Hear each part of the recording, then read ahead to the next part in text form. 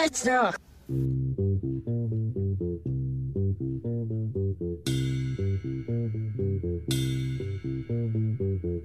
In this dirty old part of the city where the sun refused to shine, people tell me there ain't no use in trying.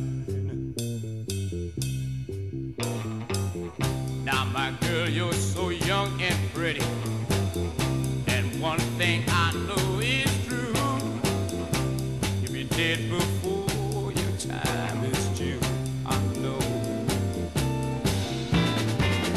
Watch my daddy in bed and crying. Watch his hand been turning gray. He's been working and slaving his life away. Oh, yes, I know. He's been working so hard. Oh, Mom been working too, baby. Every night and day. Yeah, yeah, yeah. We gotta get out of this place. If it's the last thing we ever do, we gotta get out of this place. 'Cause girl, there's a better life for me and you. Chopping wood inside. Welcome to the Chopping Wood Inside podcast, the Twin Peaks podcast for conspiracy theorists and aficionados. I'm your host, Murphy. Tom. Do you remember your doppelganger, Murphy? I do. He died in a horrible bungee jumping accident in 1993. He's a good guy. His name is Chet. Hey, first of all, Mark Frost, a little shout out to him. The Final Dossier appeared on the New York Times bestseller list. I think it was number 4. That's great. I saw that. Who was ahead of him? Do we look? I think one was John Grisham, Okay. and I think another one was, I want to say it's Dan Brown, the guy who wrote the Da Vinci Code Yeah, okay. books. Respectable. And I can't remember the other one, but that's pretty good. That's good. Well, that means that congratulations there's to a him. lot of people out there that obviously bought the book, and I think that's not only good for Mark Frost, the novelist, but I think it's good for the world of Twin Peaks. It shows that there's always going to be an audience, and a big audience. Yeah, so do we know how many actual books were sold? Do we get that information? No, I don't know. I'm sure Is it's that out actually there. disclosed? I don't know. I have no idea. That's a good question. I don't know. I'd like to know how many people actually bought it. Like 100,000, 50,000, 200,000? What is it actually? You know what? We should know what's the minimum for the New York Times bestseller list. That's sales. another good question. I don't know. My guess would be we're talking about probably tens of thousands of books and not hundreds of thousands. But that's just a I would guess. think like to be on the New York Times bestseller, like maybe 50 or 100 or fast. Like you have to sell them super fast, right? I wonder if that also takes into account, like, you know, the Kindles and audio, all the other supplements, I would imagine. Yeah. I would think Because, so. I mean, I don't know very many people to begin with, but the few people that I do know, most people don't read actual physical books. They use like a device to read the book. I still do. I don't the even old- read. I just listen to it. Too tired. Turn the page. So what do you want to talk about tonight, my friend? Well, do you want to talk about the little? Didn't Frost give some little clues in an interview lately? Like, didn't he say something about time travel? The only time travel happened one time in the series, and it happened at the last episode, and only one of the characters time traveled. Is that interesting to you? Yeah, but that's he said that, but that's not necessarily true now, is it? Well, I mean, what do you think? That's why I'm posing this question to you, my friend. Well, I think that first Enlighten and us. foremost, even though we didn't see Philip Jeffries time jumping, he obviously was doing the old quantum leap time jump at some point, and Major Briggs was going backwards and forwards in time, and he showed up in part 3 in the Purple Room, at least his head did. He showed up at the Zone with Hastings and Ruth, and he showed up in part 17 in the Fireman's Domain. So even though that wasn't necessarily, I don't think, time jumping, but I'm assuming, well, we know that he, went back in time in 1989 because he didn't die in the fire at Listening Post Alpha. So I guess in our narrative, I guess, Frost is right that Cooper was the only one that we actually saw. But in the whole series, I think there was, several examples of time jumping. Yeah, I get the indication that Frost is really behind the whole time travel thing. Like that was maybe one of his ideas. I agree, and I think that there was nary a mention of the Dreamer or We Live Inside a Dream, Upanishads, anything in the Final Dossier or in any interview that I've read with Frost in the last week or so.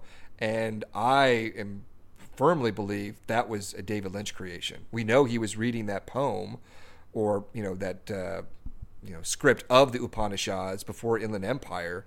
So I think that's certainly up his wheelhouse. But it's interesting when he's talking, Frost that is, about all these events at the end of the Final Dossier. He's really kind of, everything is kind of coalescing as much as it can.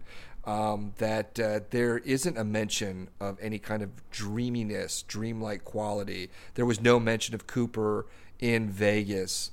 There was no mention of Tammy's conversations with Cole about his Monica Bellucci dream, about the Philip Jeffries appearing in Philadelphia in 1989.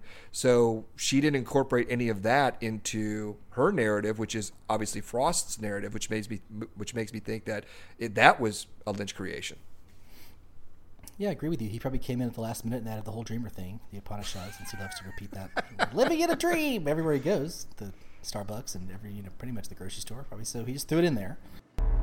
We are like the dreamer who dreams and then lives inside the dream.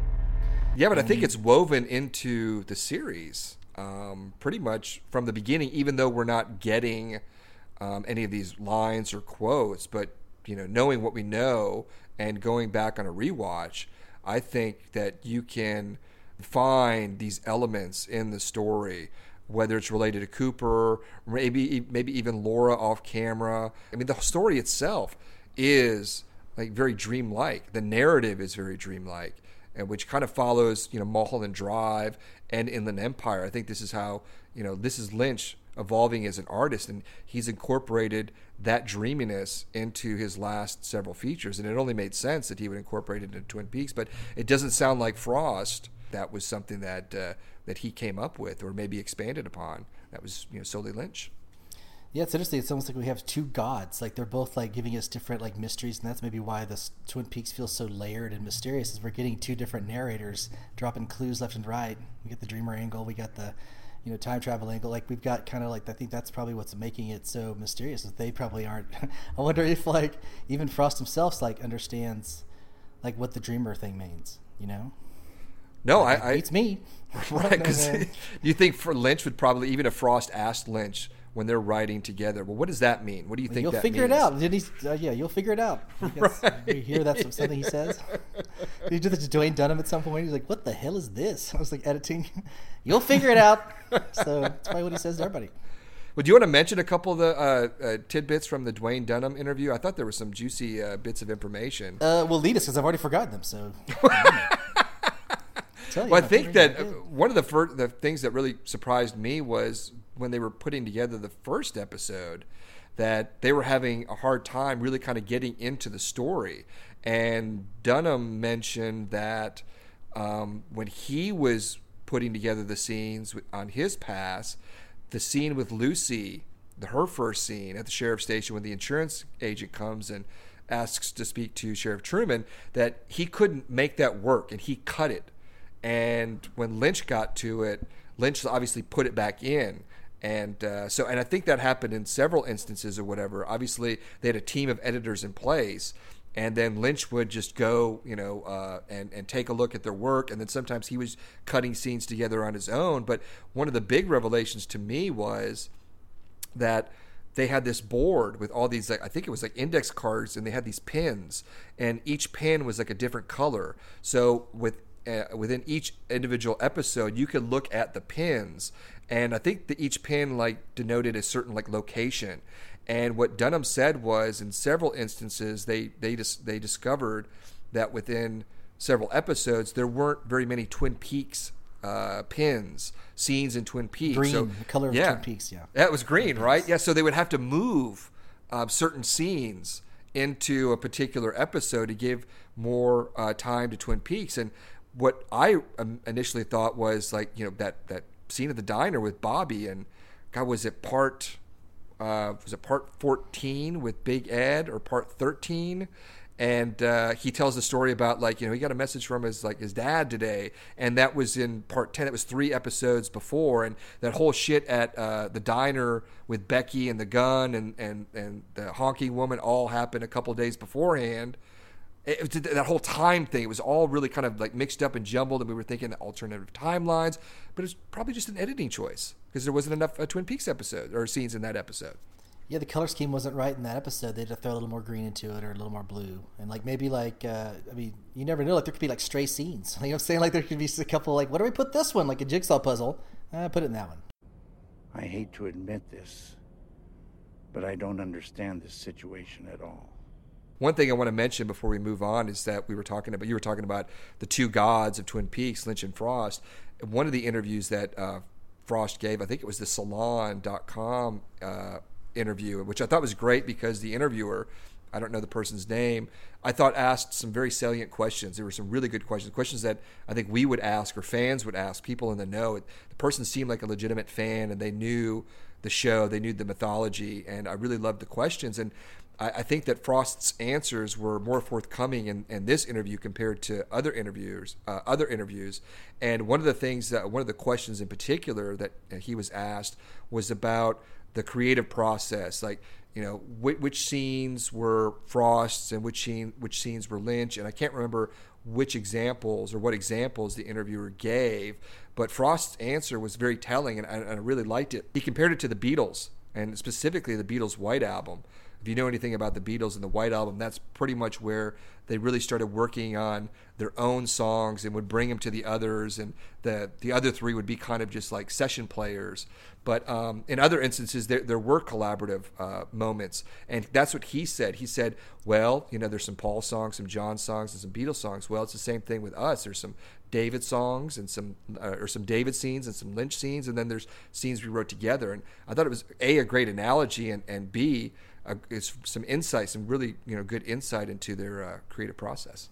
What should we continue talking about Mark Frost, or should we move on back to the regular series and see if we can put the pieces together? Since we've gotten Frost's book, and we had some theories of our own. Like, where do we go from here? You mean with like our theories, or from where Frost left us? And well, it's what you think, like of the series, like what of the ending. Has there been any new clues that Frost has given us that's made you want to rethink, like whether you believe in our unified lodge theory still, or there's like you had the Laura theory go. Well, I don't know what you want to call that, but there was that going on. Like, where's your mind these days in terms of theorizing? Well, the Frost, the book, the Final Dossier, which I liked, but I had some issues with it, and we discussed that in our previous podcast. Specifically, though, the last couple of chapters, and mostly dealing with like Jeffries and Judy and Cooper. And the end, basically, with the time traveling, really hasn't altered, for me, the series and any kind of like new theories. It's actually emboldened, I think, like our unified lodge theory. The one real big thing with Frost and his reveal of Sarah Palmer, her middle name being Judy or Judith, and really being identifying her as the little girl in part 8. For me, I kind of wish that he hadn't gone that route, because I really loved what Lynch did in part 8. He kept it like self-contained, and that's part of like keeping the mystery alive, even though that you can infer that it may be Sarah Palmer. But now I think that everyone, since Frost said it in his book, is saying that she is Judy. And for me, I really am differentiating Judy and Jaude, and you and I go back and forth with this a lot with our phone conversations or whatever, is that I think it's muddied that that little bit of information that he gave, that it's all about Judy now, where for me, in my opinion, it's all about Jaude, because I think she really is the embodiment of evil, and Judy is. Remember, Jaude was like just the old school like word for Judy. We just Americanized it or whatever, modernized it, and that's what it is. So you're saying Jaude really is the same thing, just the modern nomenclature calls it Judy. Well, but that's the problem. It's us. It's like what Cooper, Mr. C Maybe said. The problem is you. Well, probably. But it's what Mr. C said in part 2, like that I'm supposed to be pulled back into what they call the Black Lodge. What they, like what us, the mere mortals, call this supernatural place. It's like the same thing with Jaude. It's like we mortals just put a name to this evil, and you can't really intellectualize it. You really can't intellectualize evil. Just like I don't think you can intellectualize good. I mean, you can put like symbols to it, and I think that we have a symbol for Jaude, and it's clearly what we saw in part 8. But I think what people are doing, from Frost's revelation in the book, is just saying it's Judy. Everything is Judy. It's all about Judy, which I love Judy, but I just think that's wrong. I think that, like you said previously, that Judy and Sarah, along with probably many others, are the children of Jaude. So that means like minions. You have these minions, and that's what I think Jeffries was doing when Tammy referenced him in 1986, going after this criminal enterprise headed by this Judy character. It wasn't Sarah Palmer. I think it was just one of these other people that had the bug within them, like this little like army of Judys that going around. And that's just what we, the Blue Rose Task Force or our supernatural detectives, they ascribe a name to it as Judy. It's like a code name for something, but it's not the all-encompassing evil, which I think is Jaude. Yeah, well, I don't think like anybody thinks that Sarah really is Judy. You know what I'm saying? Like that she has to be like a child of Judy, or like some sort of like, you know, she swallowed the bug. The bug got her, and so that's what made her full of Judy, just like Leland was full of Bob. You know, and so I don't think anybody thinks that she is literally Judy. But I think what you're saying, and what I agree with, is that it's not just her. You know, I think that's what some people are thinking. Well, she just came down and inhabited this one character. Whereas I agree with you completely. They got the whole fucking country's full of Judys right now. It should be the United States of Judy America. Right. And also, I think that wasn't the only vomit. Remember the only vomit session? She was like, she probably vomited many times. There's many, many scenes. Right. We just saw one of them. She's a bulimic or whatever it is. Yeah, she's just puking. Well, also, I think that whatever was inside of Sarah in 1956, that bug, is more akin to the Jumpy Man. That maybe is what was in that egg. And, you know, maybe there's a bunch of Jumpy Mans, or maybe that was just the Jumpy Man, and each egg has an individual like demon that looks different, and we just saw what appears within Sarah as the Jumpy Man, because we saw him obviously in Fire Walk with Me. That's when he was introduced. And we saw her face superimposed over her in like episode 15 or whatever it is, when Mr. C goes into the convenience store.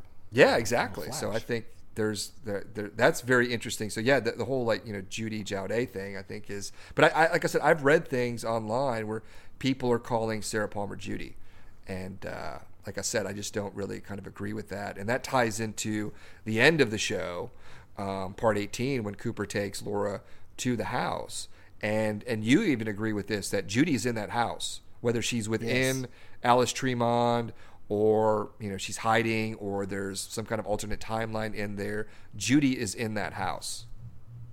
I agree. I think she's totally in that house, and she may be the creator of that universe. Although Frost is implying, like, my little theory was that it was all like this, you know, lodge dream, and that he was bouncing around in Odessa, and that whole thing was just like a figment, and it wasn't real. But, you know, Frost is implying that, like, you know, that actually he was actively time traveling, you know, going the old Jeffries route, which is what I thought when I was first watching it. I was like, holy shit, he's going straight Quantum Leap Jeffrey style, and he's got some agency over what he's doing, you know, so I'm not sure what to believe, whether to believe Frost or whether to believe my bleak theory. Well, don't you think that end scene in part 18 was an altered timeline from everything that we saw beforehand, because Laura wasn't killed in 1989. So at some point, Sarah Palmer left that house, and it was owned by Chalfont, with then ultimately the Tremonds. So you can look at it at that on that particular track, on that time track, or you can look at it like, well, Sarah Palmer never left that house, and it's kind of like a dual, like, haunted house. Like, on the surface, there's Alice Tremond, and then underneath the surface, there really is like Sarah Palmer inhabited by, you know, this bug, this Judy bug within her. So you could do that, but for me, I believe that it's more of the altered timeline, and the Alice Tremond reference, or the woman being Alice Tremond and then referencing the Chalfont, is really kind of only familiar to Cooper because he knows of both names from the events of the original series and from Fire Walk with Me. The Chalfonts were at the Fat Shot Trailer Park, and the Tremonts were in the house next to Harold Smith. So I don't think he has any additional information on the Tremonts or the Chalfonts. At least we certainly didn't get that from Cooper's perspective at any other point. But I think just that the reference to those names gave Cooper even more pause. and even, confused him more as to, where he was, what his intentions were, and what year it was. Isn't it odd that he didn't if he heard the Tremont name, that would have made me even more, curious and wanting to go inside. And he didn't do it. No, he didn't do it. But, from what we know as an audience of the Tremont is, it seems like there is like a duality to whatever residence the Tremont, person or persons are within. Because same thing in the original series, you had Francis Bay and Lynch's son as the Tremont grandmother and the Tremont grandson. But then when they came back, it was a different woman. Cream corn.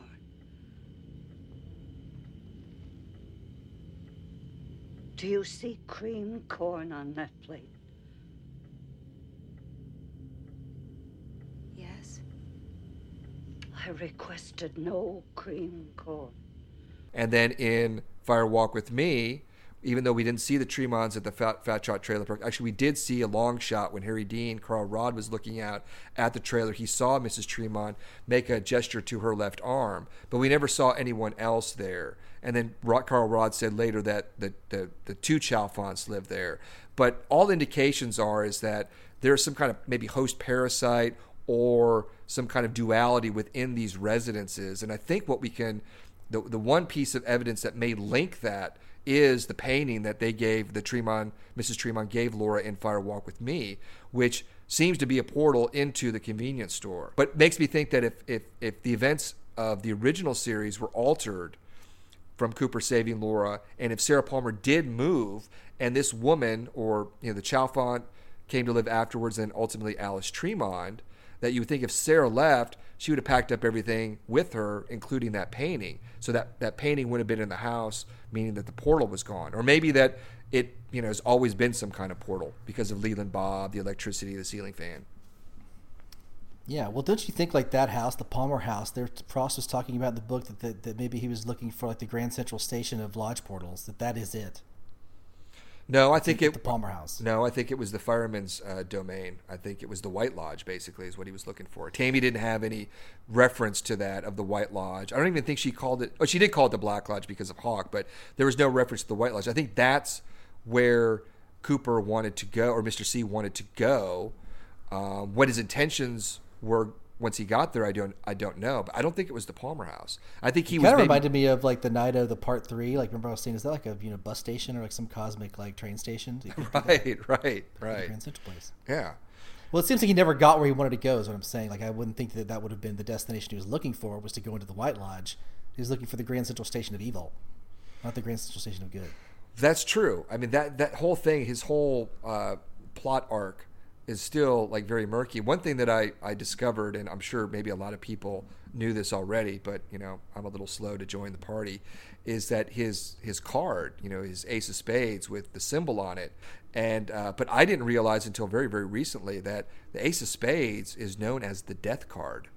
So, I mean, obviously when Lynch and Frost are concocting the storyline and they come to this particular point, like, okay, Mr. C has this playing card and we're going to put this symbol on it. Well, what suit? What are we going to put it on? And they decided to go with the Ace of Spades, which is the most, I wouldn't say powerful card, but I think with yeah, it's the number one card. It's a number one card. Movies card before, like the old westerns or whatever, throw on the old Ace of Spades, the death card. Would you prefer the Joker, Old Maid? No, I think the death card really came into like existence, or at least calling it a death card, from Vietnam. I think that's like, I think some of our soldiers would put like these death cards on some dead North Vietnamese soldiers, and I think that's where it came into existence. I could be wrong about that. Thanks for taking us down a very dark path. But if he had the symbol, like, this is what I want the experiment, and it's on the death card, what the hell does that mean? He wants to meet death. That's kind of what it kind of makes sense, right? Judy is like the goddess of death here. She's the extreme negative force of the universe, or one of them. So it is like meeting death. But don't you think that Cooper... Maybe it's a death wish. I mean, Mr. C, with Bob in him, now we know, especially in more detail from the Final Dossier, what he was doing in these past 25 years. He was pretty much the head of this, incredibly organized crime Don't syndicate. get me started on that, dude. I know it's still kind of comical, but that's what he was doing, and it seems like, what he was after was like even a greater power, a power greater Immortality, than Tom. Well, no, I don't know, but Bob, but I don't know about that, but the whole thing. You know what? One thing, think of it this way: he doesn't seem very interested in earthly pleasures. If he's amassed this billionaire syndicate, he's just kind of driving around in like regular cars, staying at motels. He's not, enjoying it. Right. He's like the Ted Turner of like doppelganger. He should be like, living it up. I think the reason why is because it's not just like Bob and Leland, where Leland was supposedly a very weak vessel and didn't really have a lot of strength to combat Bob, but Cooper is a very strong individual, strong mental fortitude, very spiritual, and very intelligent. And having this evil entity, Bob, within him, coupled with everything we know about Cooper, I think there was probably a power struggle within Mr. C for all of these years. And I think we got really the one great scene in part 7, which really kind of, for me, delineated that was... You're still with me. That's good. And maybe Bob was like somewhat trapped in Cooper, or a little frustrated within Cooper. Maybe what Bob was doing was driving the whole Judy Children plot angle, whereas I think Mr. C, or the Cooper side of Mr. C, wanted more of the earthly pleasures, the power, everything like that. So it's this kind of this schizophrenia within this character that we all know and love, which was fascinating, but we didn't really get to explore a lot of that in the series. I wish we had, and I wish Frost would have gone into even greater detail in the book. I would rather have had more detail on that than kind of going into more of the season 3, like Sarah as the host of that bug, and some of the events related to Jeffries and the time travel angle. So maybe he was frustrated. He was obviously frustrated, like, Cooper wasn't going out and raping and pillaging like Bob would. So he had him contained, and he was like, amassing his fortune and doing it methodically. He had like a 401k plan for the Black Lodge. He had everything like, methodically planned. He was like spending all of his time in the box trying to capture Mama, trying to capture Death. That's what he was doing. He was like a professor. Yeah, but do you think that if that was the intention, to capture Children in that glass box, that his ultimate purpose was to send Children on the same path that Cooper took into the Purple Room? I don't know. I have no idea. I have no idea what he wanted to do with that thing. No clue. But you're right. It connected. Right? That's what I'm saying, is that if that was the case, that could be the Grand Central Station. Well, that's it. It's obviously very similar to the fireman's domain. I mean, it's in color as opposed to black and white, but it seems to be in a fraternal world.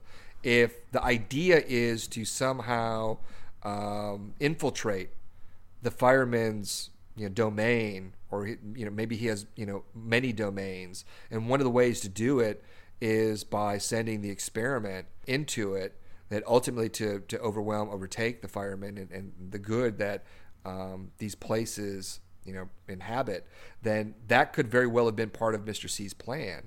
But you would think that if Children is the ultimate evil, wouldn't need to go on this glass box journey to get there from like Mr. C's like point of view, like that he constructed all of this just to summon Judy from where.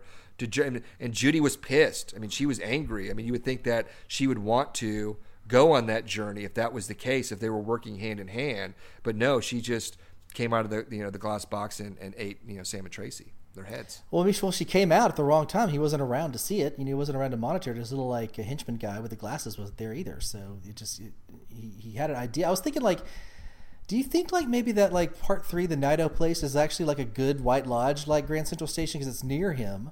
You know what I mean? And that like that evil knocking on the door, and which freaked out Nido and Cooper in 3, that would sound like your mother's here, was knocking like multiple times. That was Judy trying to like permeate like a White Lodge subway station, a portal. Like it was trying to go, because it wasn't her domain. She was trying to get in there. Yeah, for what I thought about is that for me, there was this plan in place, starting with like probably the firemen, but cascading down to like Major Briggs and to Jeffries, and to some extent the One-Armed Man and some of our players in the Black Lodge, to combat this evil, to combat Bob namely, but also Jowday, which was really pretty much introduced just in the final episodes of this last season. But what I took is from part 3 was that maybe with events that we didn't see in the narrative, that this was going on somehow in the past 25 years, and that some of this evil had somehow already infiltrated these places of good, these houses of the firemen. And that's what the firemen said, "It is in our house now," means. And Cooper is just one of his agents of good, like Freddie and Andy to some extent, and probably some other people. We don't know. Maybe Jeffries visited the firemen at some point. Obviously Briggs did, but maybe that's the whole case. It's this battle, is that what Mr. C and Jowday, what they're trying to do, obviously is with evil intent, but to completely overwhelm all good. And for me, the big tell was the zone. When Cole went into the zone briefly, what he saw basically was a convenience store. And that's where Briggs was hiding out. That's where he was hibernating. And I do not believe that he was hibernating in that location. I think that since the convenience store itself seems to be able to move from place to place or appear pretty much anywhere, seemingly, possibly, that when it was infiltrated by Mr. C and the woodsman, when Ruth was killed and Briggs was killed as well, that portal was like ultimately cancerous now. And and that's why it looked like looked like the convenience store, and that was part of their plan. Like whatever, all these portals crossing over, like Coop and Diane did in part 18. Maybe that's what the chessboard looks like, and it's Jowday and the firemen playing. And then what Jowday is doing is that she's winning. Some of these portals are being compromised, and firemen's got to come up with some quick plans to combat it. And what we're seeing is just all the pawns on the chessboard, all the pieces in our real world, playing out all of these different roles, under the guise of both, the evil and the good. Yeah, it's interesting. What if, like, the more of the bug people, the Judy Children, and the world goes sour and evil, like the more portals start appearing and popping up, to where if the whole world goes evil, then the portals will start forming like a Swiss cheese type situation, to where we eventually just become a part of their world and they've absorbed us, the evil. Yeah, it's very well could be. And that ties into, I think, Laura Palmer. And that's the big thing that we want to talk about tonight, is like her role in the Black Lodge and what it means overall. And we speculated on this in a couple of podcasts ago, but we really didn't go into too much detail. But I really got to thinking about Laura's role in the Black Lodge, especially in part 2, like telling Cooper that he could go out now.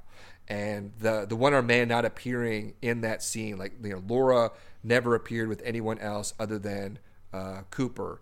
And we saw the one-armed man with Cooper and the evolution of the arm, but Laura seemed to occupy her own space and time within the lodge. We saw what was behind her face, which was light, and then she told Cooper some enigmatic things and ultimately kissed him and whispered in his ear and got pulled out of the lodge. Now, my thinking is it's possible, since we know where Laura came from in part 8 from the firemen. We don't know exactly why he did that, other than somehow to combat Bob because of what he saw from 1945, the Bob bubble. Like, he immediately froze that screen and created Laura and sent her on a journey to Earth. So my thinking is it's possible is that what her role is to play this kind of Christ-like figure, this martyr. And her role was initially in the original series is to combat Bob and to not let Bob possess her. And it makes sense why Bob would want to possess her if she is a part of the firemen. And then she was killed, she was sacrificed, or she martyred herself, or was a martyr. And her ultimate role was to go into the White Lodge, or the Black Lodge, because of the ring. Because we know the significance of the ring. When you put it on and when you die, you go to the Black Lodge. So maybe her role was to go to the Black Lodge and over time become this influence within this house of evil, so to speak, to somehow influence it over time to make it less evil, to maybe, like we were talking about with these other portals being overtaken by the woodsmen and what have you, compromised, becoming cancers. Well, maybe this, what we're seeing with Laura, is one of the firemen's like, okay, I'll checkmate here, buddy. I've got this Laura pawn. She's going to go in the Black Lodge, and she's going to actually turn this Black Lodge from evil to good.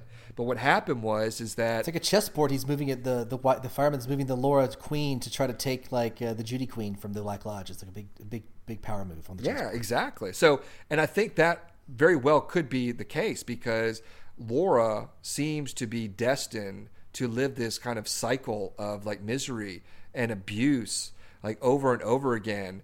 And it kind of makes sense, especially what we saw in part 18 when she, when she remembers kind of who she was all of a sudden, and she lets out that scream, but probably 30, 40 years of repressed memories of all this, like, abuse or whatever. And maybe also her role in the supernatural aspects of the story and what it means. And maybe she's going back again to the Black Lodge, or maybe she has to be killed again. Because one of the things I posited was that maybe since that if she was actually pulled out of the Black Lodge unwillingly, or by Jaude, or, I can't imagine who else, and put into, Odessa, that what the fireman is telling Cooper in part 1 is related to part 18, and finding Laura and bringing her back home to be killed, because that is her destiny, to go back to the lodge, which is really kind of, I would say sick, but, the firemen doing this to poor Laura. But it's just one part of the game, the grand scheme of things. And I'm not saying that's true, but it is interesting. And I think that her role is far greater than just being a victim in this story. So do you think she would have like a choice over this, like some agency over this decision? Like she's like some sort of like a White Lodge suicide bomber going on a kamikaze mission, and she's willing to do it, and she she's a brave soldier. Or is this like she's a pawn in the fireman's game? No, that's a very important distinction to make. I think you bring up a great point, and I would think like no. I think that she is like a victim. But here's the thing: we know that Lynch, especially, well, maybe Frost too, but I think really Lynch really like loves the character of Laura Palmer. I mean, he created Fire Walk with Me specifically to see her walk and talk again.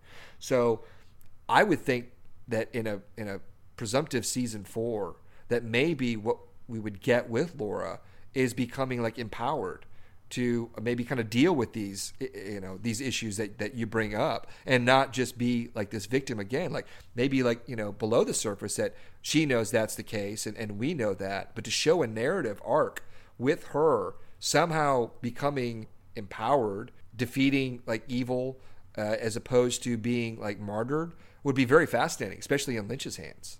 Well, she could be like a Joan of Arc, be like a martyr and a hero, like go down fighting. Yeah. So it's really, I really believe that. I like that idea much better than her being just a pawn and having to go and being some eternal recurrence type of deal where she's being murdered horrifically again and again. Or that's like, and also in that theory, the fireman sent her down in the orb back to Earth, right? Like, why didn't he just send her at the NATO train station that goes straight into the lodge? Why do you have to go to Earth to get to the lodge? Like, is that the only way? Can you only get to the Black Lodge? Is it like connected to Earth only? I don't know, but we saw Coop go through the portal, fall through non-existence and end up in Nido. So that was and then he ended up in the White Lodge, So it's almost like I think like you could have gone the back route. Would have been much easier. It could be that he could foresee, like Briggs, that her parents would be Sarah Palmer and Leland Palmer, and that Leland would have Bob in him, and at some point Sarah would have this that's right. evil entity, and to somehow combat the supposed end of the world, as far as Frost posits in his book, if Judy and Bob ever unite on Earth, that the one thing to prevent it would be the Laura orb and her presence. So maybe that could be. She is the product of it. I guess she just inhabits the body, the little baby. Like she is the soul.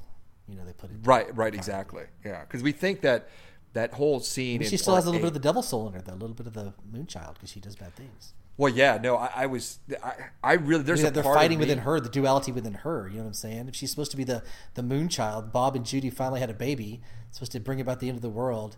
You throw that potent combination, mix it with the Laura orb from the fireman, it's like ultimate duality, ultimate like personality shifts. Do you know who I am? That's really another great point. But the influence of Sarah and Leland, more so Leland in the events of the original series and Fire Walk with Me, could have been wholly responsible. And I think so, that the abuse that she suffered really kind of dented that orb over time and gave her, that dual nature. And I think maybe the firemen could foresee that, but ultimately she made the ultimate sacrifice and allowing herself to be killed. But I think that's a direct result of who her parents are. And I think the firemen knew that. And Laura is strong. She's always going to have that essence of the fireman within her, but she's going to also be influenced by the events around her because she is immortal. She isn't immortal. She's not a god like the fireman or Jowday. It just makes her character more interesting when you think about it. And when I was watching the credits as well, I mean, we saw it 18 times or 17 times, the same opening credit sequence. I mean, we have this overview of Twin Peaks, like we're looking down from above, like from God's eye, so to speak, or maybe Jowday's eye. And the first thing we see is Laura. We see the homecoming picture, which was the same picture we saw out of the firemen. And then we see all the setting of Twin Peaks, the familiar waterfall, and then it dissolves into the Black Lodge. So I think what Lynch was doing there, not only creating a very interesting opening title sequence, but he's setting us up for the narrative, especially what we've been talking about with the Unified Lodge theory, is that what we see in the opening credit sequence is Twin Peaks turning into the Black Lodge, basically. And that's, I think, what we're kind of going with. Not that Twin Peaks is the Black Lodge, but the influence of the Black Lodge is growing. And with Laura no longer in it, maybe that evil is coming to light, because if you remember in part 2, right after she got sucked out, Cooper goes to see the evolution of the arm. That's when the shit goes down. The doppelganger of the evolution of the arm appears, and Cooper's journey gets fucked, and he has to go through, the floor and winds up in the purple room, and et cetera, et cetera. Well, I think maybe if Laura was still there, that maybe that wouldn't have happened with what we're talking about, with her being a positive influence within the lodge. Who sucked her out in episode 2 and episode 17 now? I don't know. That that was my big homework assignment with this week, was like, okay, Tom, give me some definitive answers on who sucked her out in part 2, who sucked her out in part 17, who was it, and where the hell did she go? Yeah, well, think of it. Okay, there's 2 main suspects. It's either the fireman or it's got to be Judy, right? Right. Those 2. Right. So, Judy is the bleak answer, and the fireman is the answer we're talking about here. Like, she's like some sort of maybe Joan of Arc type crusader. I like that idea much better. I'm going to go with that. If we're going to go with this Laura angle, I would want to give her some agency and power over her, her mission, and that she's going into this willingly, and she's going basically into the eye of the hurricane, like to take over right in the middle of Judy and Bob's first moonchild attempt. There's going to be problems. Well, one thing to counter that is a possibility, and when she whispers to Cooper, we don't know what she says. We know that obviously it causes him to have this startled expression. He goes, huh? And he doesn't do that. He goes like, oh, like right. You were always the better actor than me, Murph. So well, it wasn't like it was like, oh shit, like it was not good, whatever it was. Right, but whatever she told him, what if that was the kernel of him ultimately finding her, which meant saving her, which meant her not dying. So even though it didn't happen at that particular point, I think we're dealing with like different timelines here, because there is one real timeline with Cooper in the lodge when he has his kind of mission, his narrative mission. The first go around is, do you remember your doppelganger? And then the second time around, is it the story of the little girl who lived down the lane? And I think they're kind of concurrent. I think time is nebulous within the lodge. So what if Laura, when she whispered in his ear, that set off a series of events, even though it didn't happen at that particular moment, with Cooper saving her, meaning that she didn't die, which meant that her presence in the lodge could no longer be. And it wasn't Jowday or the fireman sucking her out. It was Cooper's time traveling, intervening, changing history, which did it. And that would also tie into the fireman speaking to Cooper in part 1 with a very stern face, and gave him those clues which led to Carrie Page, Laura Palmer. So maybe that's what that was, of him saying, hey buddy, you fucked up. You need to go find Laura. And that's why her role or her destiny is to be back in the Black Lodge. So maybe that's what it was. Yeah, maybe they were planning like the heist, like the Whisperers, like, well, here's what we're going to do. We're going to meet in Odessa. You're going to take me back. I'm going to go to Judy's. We're going to blow this whole fire truck. It's like that could be it. And that, let's say they like attempted it and failed or whatever. Like it does seem natural that you would go back to the inception point of that heist and that was it. Like, so they had to erase it. So it didn't work. So I thought you were going to go with a whole like SCTV Maudlin's 11 bit. You were going to give me some Sammy Maudlin. EO 11. It's Maudlin's 11. Yeah, Maudlin's 11. Yeah, I thought of that. So yeah, maybe they are planning a heist, and that's what they're doing. Then it's like, come see me in Odessa. Am I 11? So, okay, if we answer that question, well, not answer it, but we're just... Well, don't you think for a second, okay, we're doing like a 180 from our unified lodge theory. So do you think maybe that like we're getting a little influence of Frost here? We're going into the Frost realm now. This is the Frost translation or the Frost, theories, as opposed to like the Lynchian theories that are a little more bleak. Because this is giving like Cooper and Laura way more say in what they're doing. Like they're like wacky time traveling duo. They're going to save the day, as opposed to we're just trapped in Judy's world.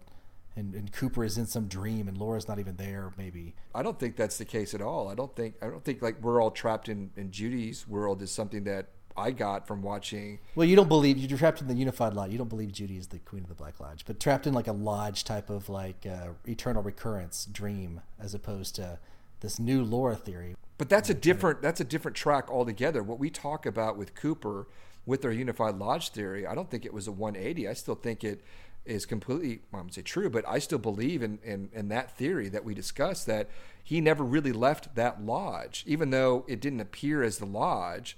The events that we saw with Cooper throughout the series, I mean, Laura's not a part of that really.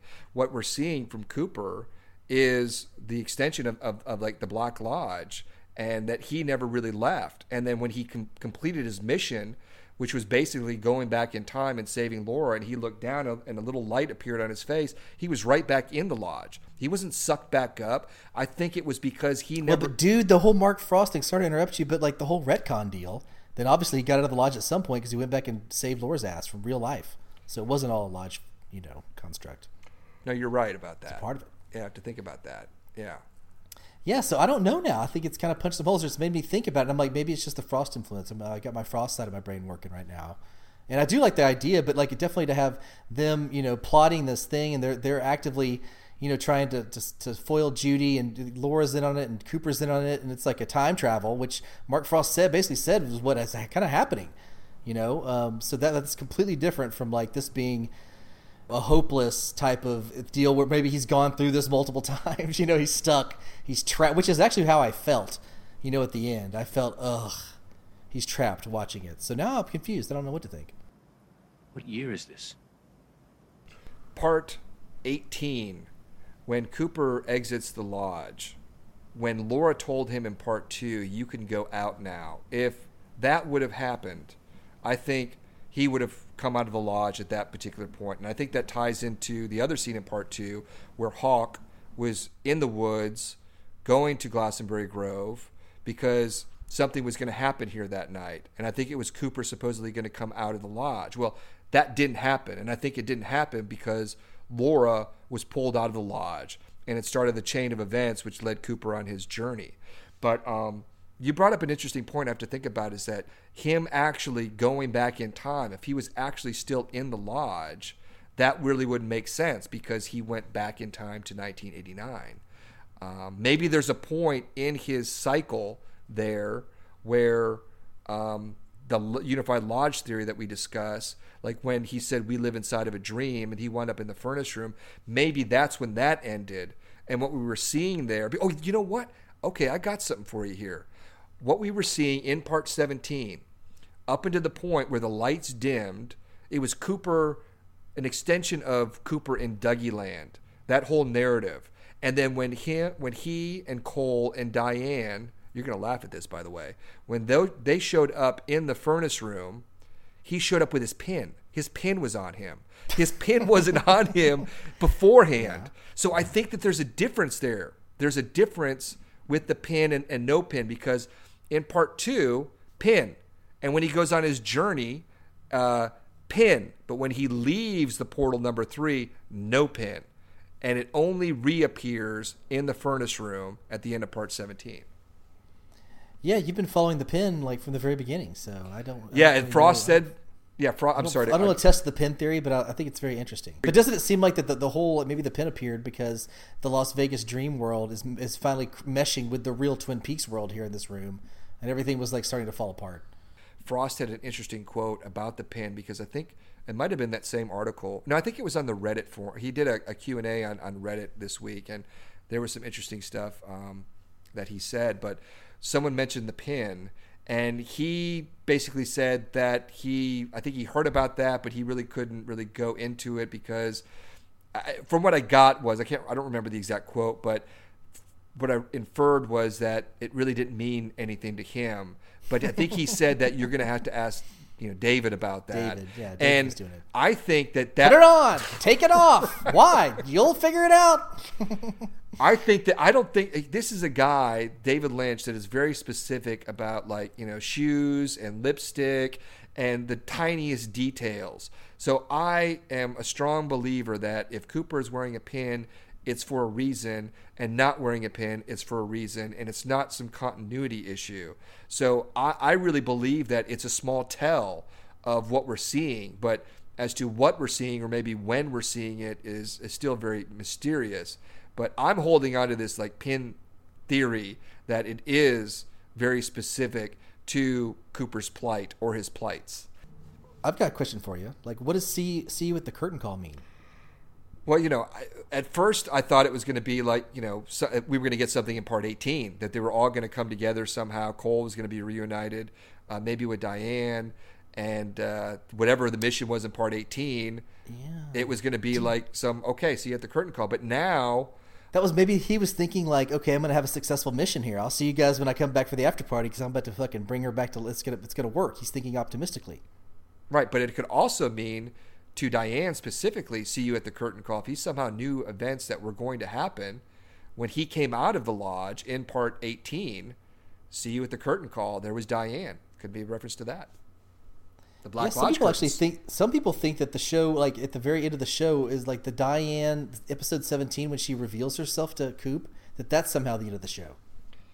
Well, I think that was the end of our unified lodge theory. I think that's when the whole Cooper narrative from 3 to that point ended, that storyline, because Mr. C was defeated. The whole thing that Mr. C and Cooper, those two storylines, one could not go out without the other one returning. I think that was said for a specific reason. That's why I think that Cooper never really technically left the lodge, so to speak, even though we saw all these events happen. And it's very curious that Frost didn't mention any of Cooper's journey from part 3 to 16 in his book. He only mentioned Cooper showing up at the sheriff's station. So I think that there's some meat on the bone there with that. But one thing I wanted to say too was that one of the things that we were talking about with that unified lodge theory was that the other plots, whether the Blue Rose, Mr. C storyline, and the people in Twin Peaks. And one of the things that I thought about perhaps with the events in Twin Peaks was that it possible, not to say that the whole thing was like a dream, but it's possible perhaps that maybe that what Cooper was seeing with some of the aspects in Twin Peaks was part of his manifestation within his head, and dealing with all of these scenes and these characters or whatever while he was in Dougie Land in a stupor. One of the reasons why that maybe he was in an extended stupor was not because he was still zapped from his journey, it was because he has all this shit going on in his head, all these characters and all these scenes, and he can only really react to certain rudimentary things. So it's like A Beautiful Mind, that movie Russell Crowe, The Beautiful Mind. It's just got all kinds of theorems and things going around. Trying to process. I didn't see that movie, so I can't really comment on it.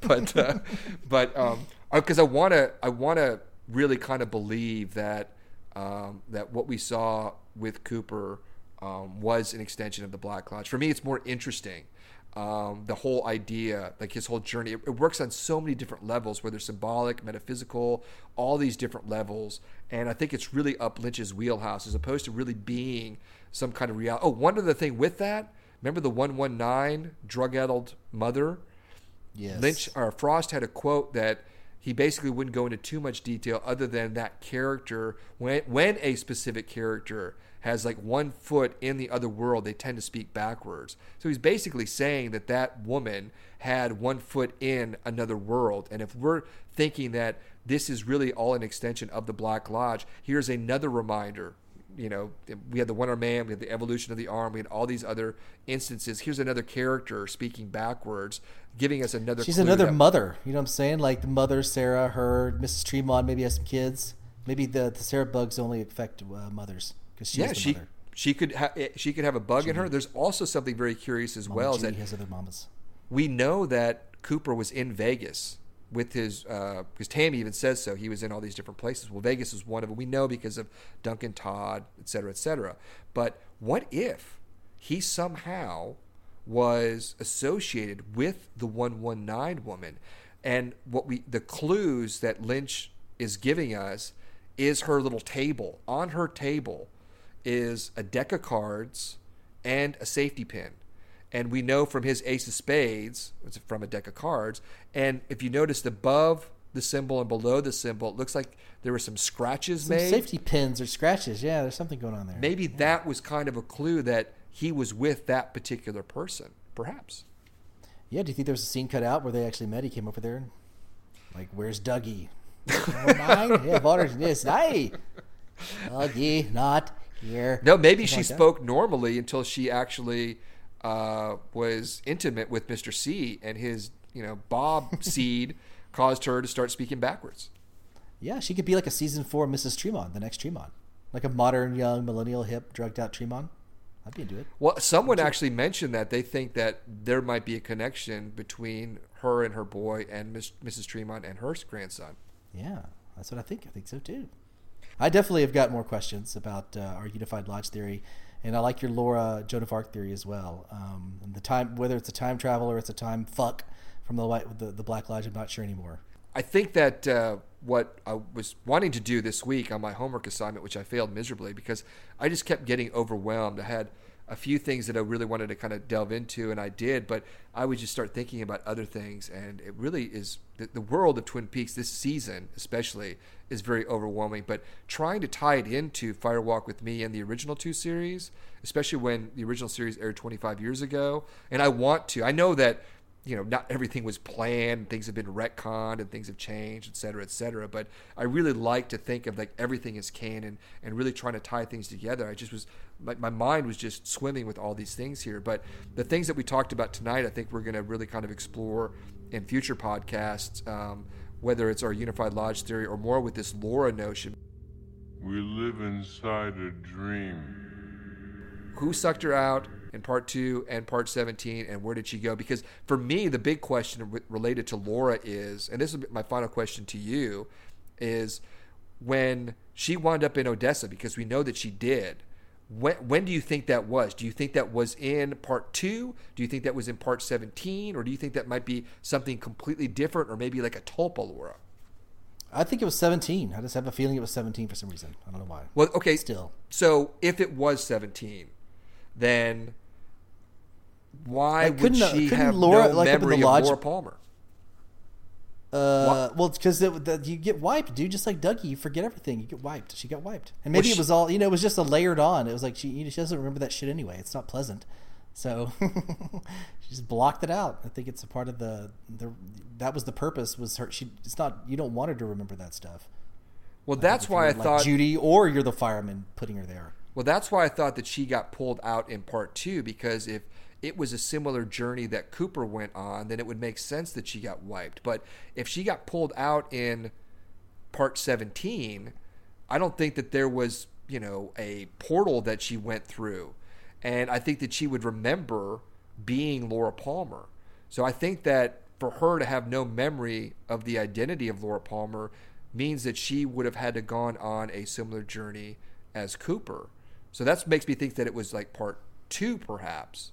But I also think it could be, there are some people that speculate, they're convinced that what we saw in part 8 with the Laura orb floating over the continental United States, that it is heading straight for Odessa.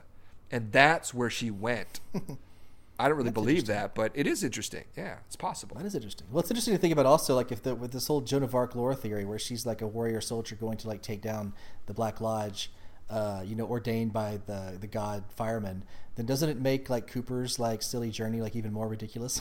he's still just like, you know what I'm saying? He's like a sidekick. He doesn't like, maybe Laura doesn't even need him. Why does Laura need him? Like, I think like maybe in some of these, if she keeps doing this over and over, maybe she's got other people to help her get to Judy.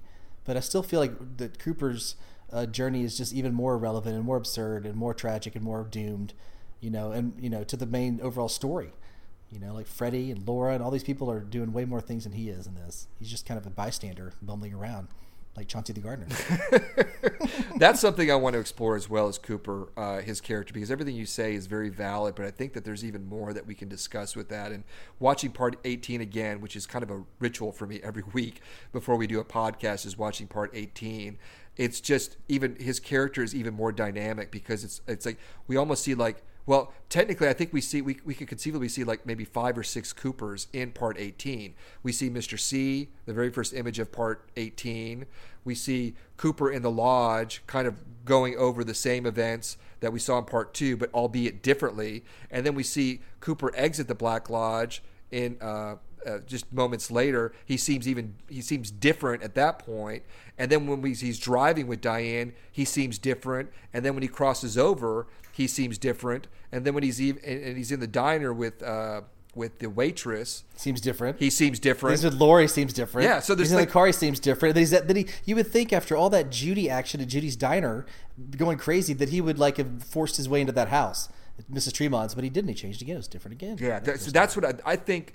That's a very good point you bring up. I would love to, and maybe we'll do it next week. Why don't we devote just an entire podcast on Cooper? I mean, we just threw like 7 or 8 Coopers out there in part 18.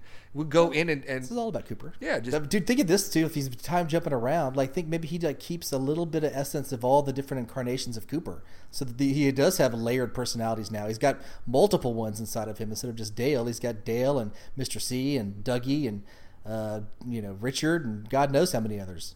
It's a good point. It's a very good point. Oh, one final question. How do you think he knew in part 17 about Freddie?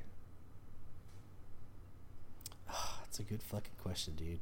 That's what I'm saying. That goes back to the Unified Lodge theory, that it was all a dream. Right. That this is all some sort of construct in his brain stuck in there. That's what that would mean to me. Now, if he's a time traveler, then he had to have gotten it somehow from the One-Armed Man or Philip Jeffries or the fireman off camera that we didn't get. That's a good point. Yeah, that's something I think you're right. Let's speculate on that as well in a future podcast, because I have no idea. We're going to keep doing this forever. We're Trapped in the Lodge as well until season 4 happens. We're reviewing this. Got a little room. We appreciate you guys tuning in. Yeah, we'll keep doing this next week, but until next time. Won't somebody please help me with my miseries? Can somebody see, what this world has done to me? And I know